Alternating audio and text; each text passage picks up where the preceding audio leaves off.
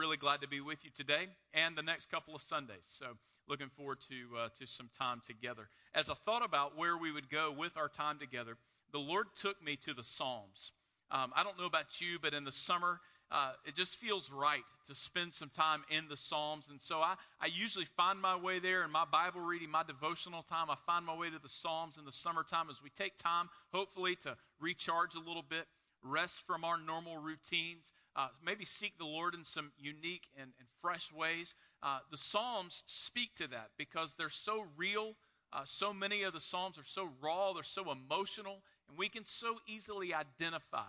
But what I love about the Psalms is they each take on a certain nature and a certain character. They're pointing us in a certain direction.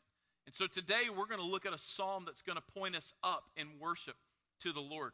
Next week we're going to look at a psalm that's going to point us in to discover how we are growing and what God is doing in our lives and what is He calling us to and what work is He doing in us to make us more and more like Jesus. And then in a couple of weeks we're going to look at a psalm that's going to point us out to see what God is doing around us, what is God doing among the nations, and how has He called us to join Him there. And I pray that as we spend some time in the Psalms, the Lord will speak to your heart in a fresh way.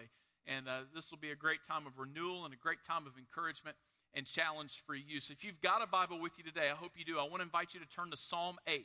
Psalm 8 is where we're going to be today. If you've got your phone or your tablet, I guess I should say turn on your Bible and scroll to Psalm 8, right?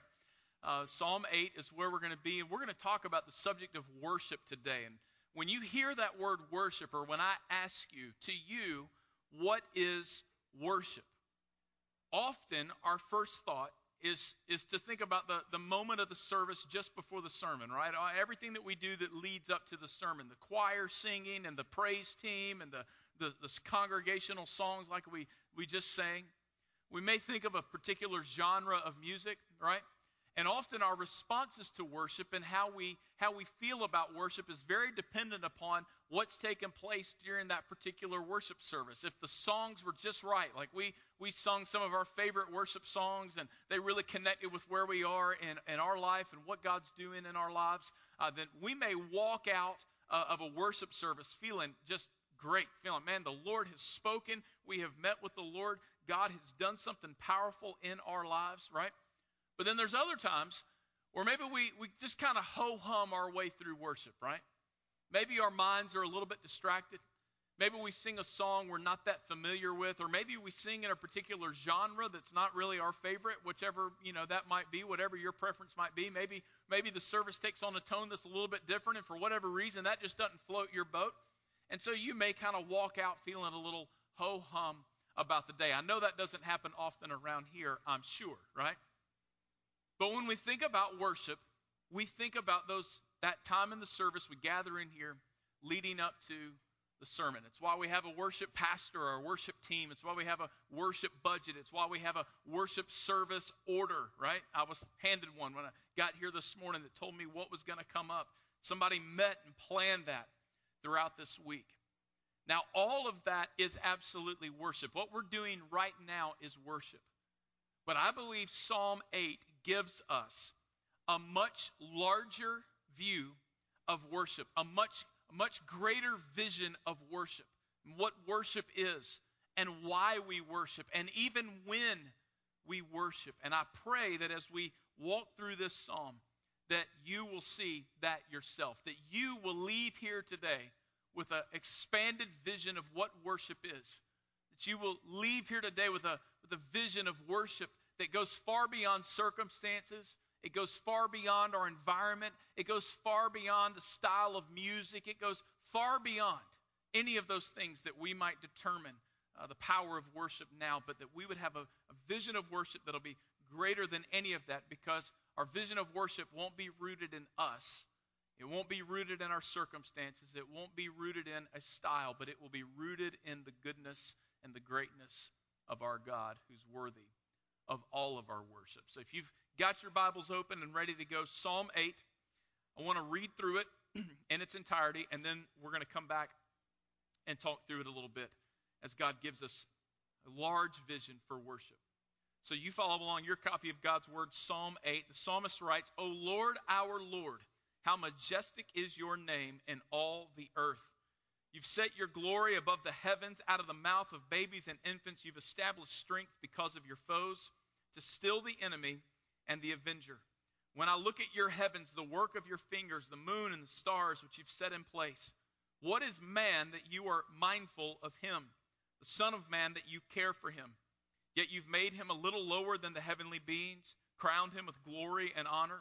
You've given him dominion over the works of your hands. You've put all things under his feet, all sheep and oxen, also the beasts of the field, the birds of the heavens, the fish of the sea, whatever passes along the paths of the seas. O Lord, our Lord, how majestic is your name in all the earth. Psalm 8 is unique in that the psalmist never gives an imperative command to actually do anything. It's really serving as an invitation because there is a very clear point. This is a psalm of praise. The psalmist is drawing our hearts to the greatness of who God is, the goodness of what God has done, and it is for the purpose that the readers, the hearers of this word would worship the Lord. But he never actually commands us to worship, because when we have a right view of the greatness of God, the goodness of God, we can't help but worship, which is why verse 1, very familiar phrase. It's a familiar song. You've probably heard this verse. You've probably sung this song. O Lord, our Lord, how majestic is your name in all the earth. Now, that's not just an introductory phrase. It's not just a good title of a song. That sentence is packed with meaning as we begin to understand worship. The psalmist very specifically uses the word, the Hebrew name for God, Yahweh, to say, O Lord, you are the God. There is none other but you. You are the one covenant-keeping God. You are the one true God. You are the creator and sustainer of all things. You are our God, and there is none other. So he says, O Lord, but then he makes it more personal and uses the name Adonai, our Lord. You're not just a God out there somewhere, but you are our God. We have made you our Lord. We've surrendered our lives to you. We have placed our hope and our faith in you and your promises and who you are and what you have done and what you have promised to do. You are God and you are our God. And then he says, how majestic is your name. He's speaking of the glory of God. The sum total of all of God's attributes and all of who he is and all of what he has done, it is majestic. He is glorious, and he is worthy of our worship. He is worthy. He is worthy of our lives. He is worthy of our glory because his name, who he is and what he has done, is majestic. And then that last phrase, in all the earth, is critical.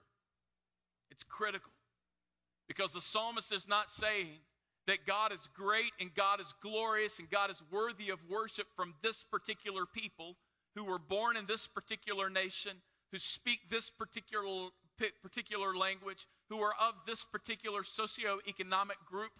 He is not saying that this God is great and glorious and worthy of the worship of this people or that people, but he's saying this great God is the one true God, and he is worthy of our worship, not just of this people or that people, but of all people. He is worthy of our worship. He is worthy of their worship. He is worthy of being given glory, not just in this place or that place, but in all the earth. And so this is a very purposeful phrase, packed with meaning, where the psalmist is saying, God is worthy of our worship. And then in verse 2, it's a bit of an odd metaphor, but it also has significant meaning. He says, out of the mouth of babies and infants, you've established strength because of your foes to still the enemy and the avenger. Now, he is not specifically speaking of babies and infants. He's using this as a metaphor. Now, think about, for some of us, this is harder to remember than others, okay? But think about when you were a baby, when you were an infant, or think about when your children were babies, when you first brought them home from the hospital, when you held an infant in your hands, or maybe if you're an aunt or an uncle, think about holding your niece or your nephew. Think about holding your grandchild. Never in our lives are we more dependent upon somebody else than when we are a baby or when we are an infant. At no other time in our lives are we as helpless and unable to provide for and care for and do for ourselves as when we are a baby, when we are an infant. And what he is speaking of is that God is worthy of our worship, even when we find ourselves in a state of helplessness, even when we find ourselves in a state of great dependence, in a state of great need. Even when we find ourselves in a state of great hopelessness, God is still worthy of our worship. And when we worship him in the midst of our weakness, in the midst of our helplessness, in the midst of our grief, in the midst of our need, the psalmist says that he uses the worship of the weakest to turn back the attacks of the enemy. The worship of the most needy, helpless, weak believer and follower of Jesus is stronger than the strongest attack of the kingdom of darkness. And God takes the worship of the weak to turn back the attacks of the enemy. Now that is powerful. And we can all think of plenty of seasons in our lives where we've experienced grief, we've experienced loss, we've experienced need. You might be in the middle of one of those right now. You came in here today loaded down with emotion and worry and anxiety, fear, grief, hopelessness. We can all speak to those times. We know we've had those seasons in our lives. You might be in it right now. But here's the broader application. At what point in our lives are we ever not dependent upon the grace and the power of God? Shouldn't this be our posture 24/7, 365? All day, every week, every month, every year. Are we not in absolute dependence upon the grace and the power and the provision and the protection and the leadership and the guidance of our great God? Are we not? And so the psalmist is saying, our great God, he's our God. He's the one true God, and he's worthy of our worship, even in the midst of our most significant, deepest need. We can worship him, and he's worthy of our worship. And then the psalmist gives us two very clear, large reasons why God is worthy of our worship and why we worship him even in the midst of our weakness. The first is this: we worship God for the staggering enormity of his creation. We worship God for the staggering enormity of his creation. And the last part of verse 1, he says, you've set your glory above the heavens. And then down in verse 3, he says, when I look at your heavens, the work of your fingers, the moon, the stars, which you have set in place, what is man, that you're mindful of him, the Son of Man, that you care for him? Now, in these words, and this is a theme that we see throughout the Psalms, David may very well have been inspired by his time serving as a shepherd. Some of you may know that David spent a large portion of his life as a shepherd in a field surrounded by sheep. And do you know what that means you have? You have lots of really clear nights where you're very lonely because sheep aren't great conversationalists, right? And you find yourselves looking up into the clear night sky, seeing the beauty and the enormity of stars and moon and planets and whatever there is to behold. And David probably did what you and I would do, and we look out in the clear night sky and just, wow, I feel so small.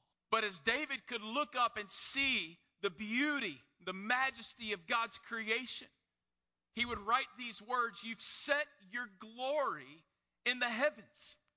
You have revealed how great and majestic and wonderful and mighty you are in the heavens. Now, David didn't know what I'm about to tell you, right? Because he didn't have National Geographic like I found a copy of National Geographic that helped me understand this, right? He didn't know. He didn't know all that we now know about the universe, the expanse of the universe, our galaxy, our solar system. He didn't know about any of that. There weren't Hubble telescopes, back then. That wasn't going on. There weren't space shuttles and satellites and all these things that we have at our disposal. And we are only scratching the surface of what we know, but we do know this as a helpful illustration to understand the enormity of God's creation. Listen to this quote. If the Milky Way galaxy were the size of the entire continent of North America, our solar system, so sun, planets, where we are, planet Earth, part of that, our solar system would fit in a coffee cup. This vast neighborhood of our sun, in truth, the size of a coffee cup, fits along with several billion other stars and their minions in the Milky Way, one of perhaps, listen, 100 billion such galaxies in the universe. That's a lot of coffee cups. To send a light speed message to the end of the universe would take, listen, 20 billion with a B years to send a message at light speed across the enormity of the universe that God made. How did he make it? The psalmist says, with his fingers. He didn't even break a sweat. The Lord made this universe with his fingers. None of this was difficult for him. And not only did he make it, but listen, he rules and reigns over all of it, and he works through all of it to declare his glory. He works through his creation to declare his glory. And it's so easy to lose perspective on this, right? We get so consumed with what's going on in our lives, where we have to go this week, the emails that are waiting on us to respond to, the bills that have to be paid, right? We get so caught up in all that, we forget that we're one of about 7 billion people on this tiny little planet that's a part of this solar system, that's a part of this galaxy, that's a part of this massive universe that would take 20 billion years traveling at light speed to cross. And all of that is under the rule and reign of our God, who created all of it and who uses every square inch of it to declare his glory. Every beautiful sunrise, every gorgeous sunset, every summer storm that messes up your afternoon outside plans, every star in the sky, every crash of an ocean wave, all of it is declaring the glory of our great God, who rules and reigns over every square inch of it. And he uses it. He uses it. Francis Collins was the head of the Human Genome Project. He was a confessed atheist.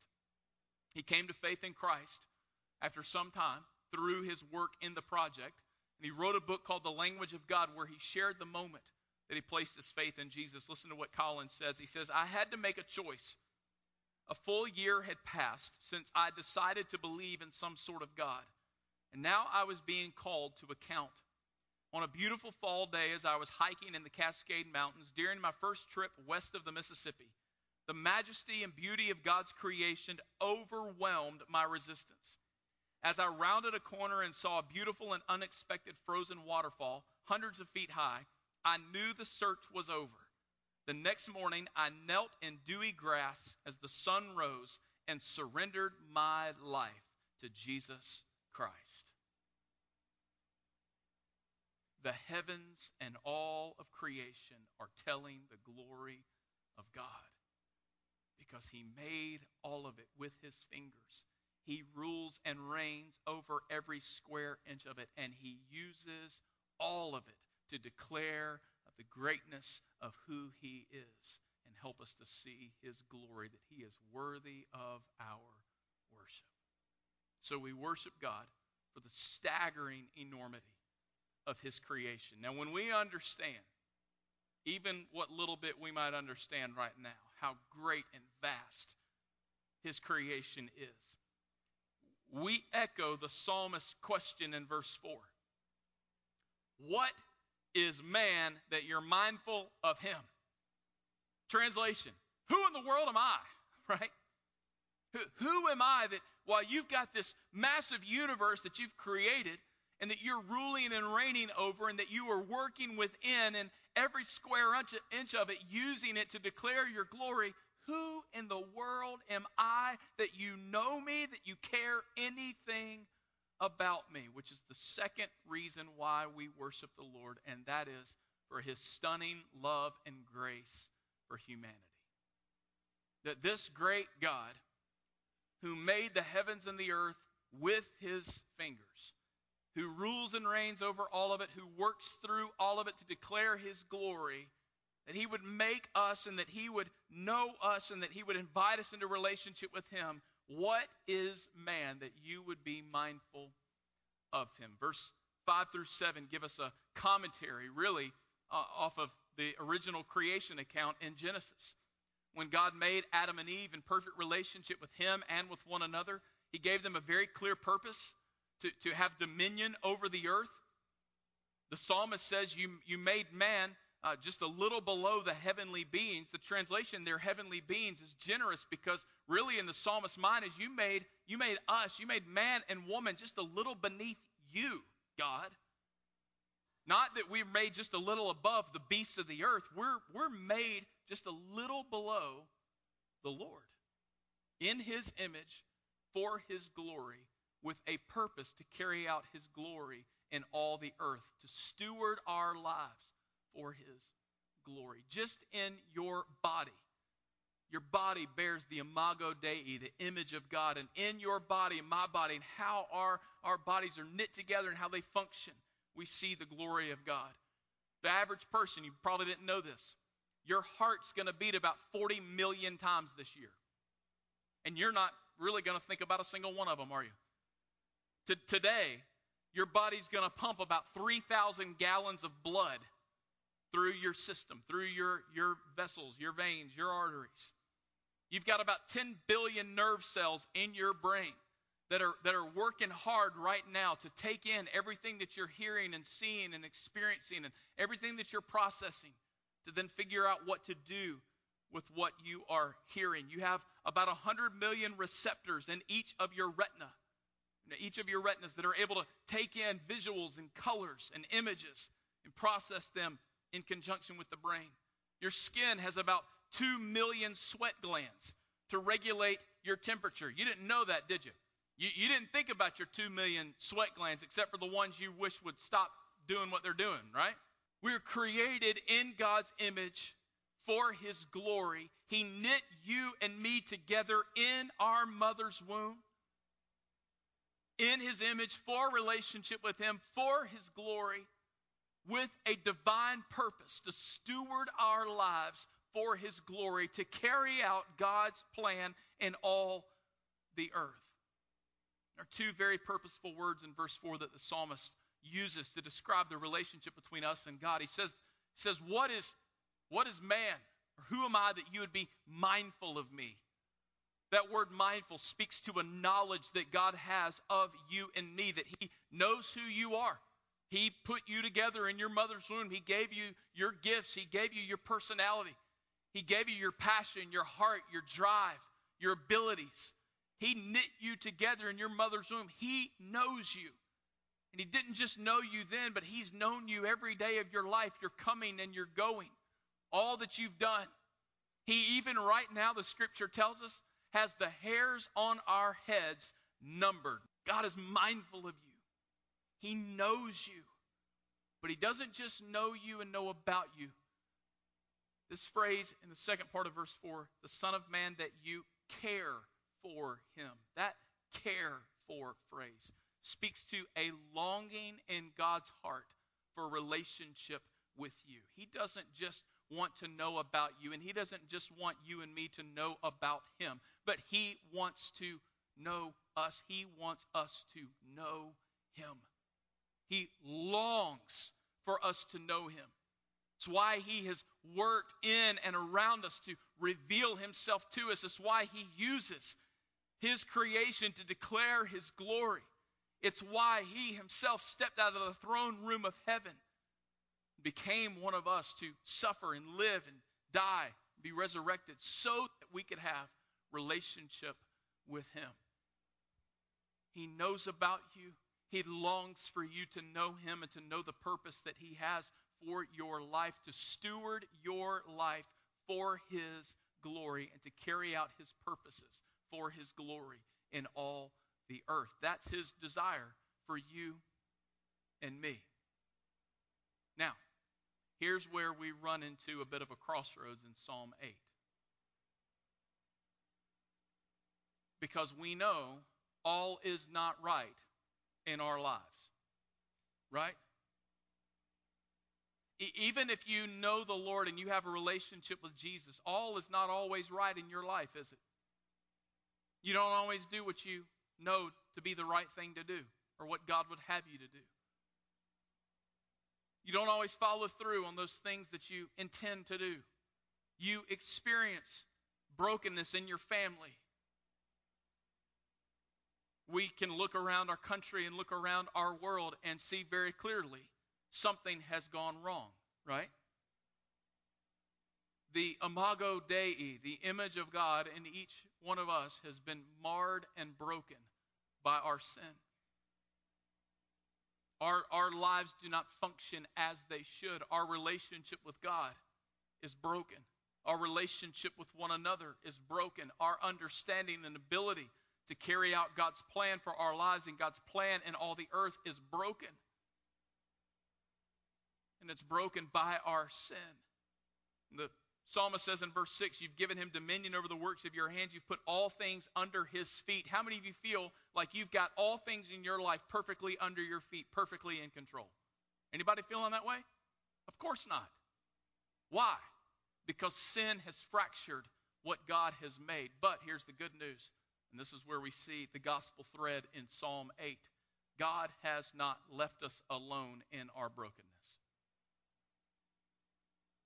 God has not left us alone in a broken relationship from him, broken relationships from one another, a broken understanding and ability to carry out his mission, his purpose for our lives. But what has God done? He has stepped out of the throne room of heaven.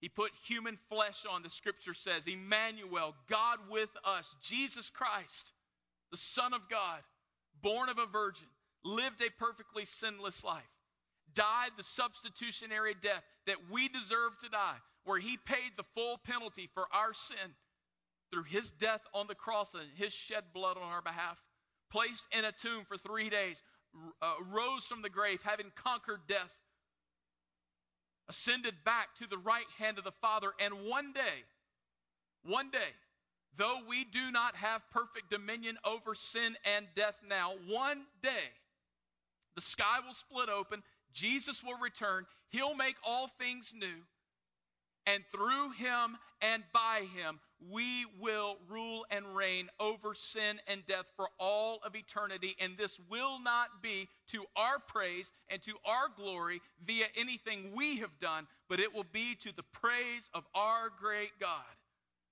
who gave himself for us and who rescued us and who restored his glory in us.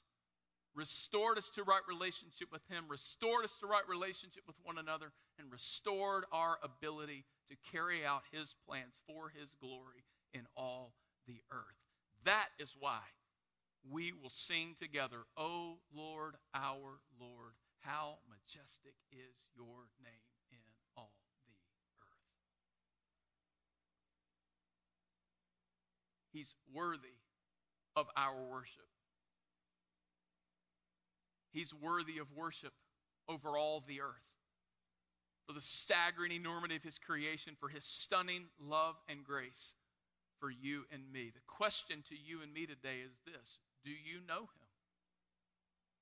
Do you have a relationship with Jesus? Have you placed your faith in him? Or is he at work now? He's been at work. He's been revealing himself to you. He's been revealing his glory and his power to you. And now you're seeing clearly today. I would invite you, we have a time of invitation, I would invite you to come and grab one of your pastors by the hand and let them know, hey, today I need to surrender my life to Jesus.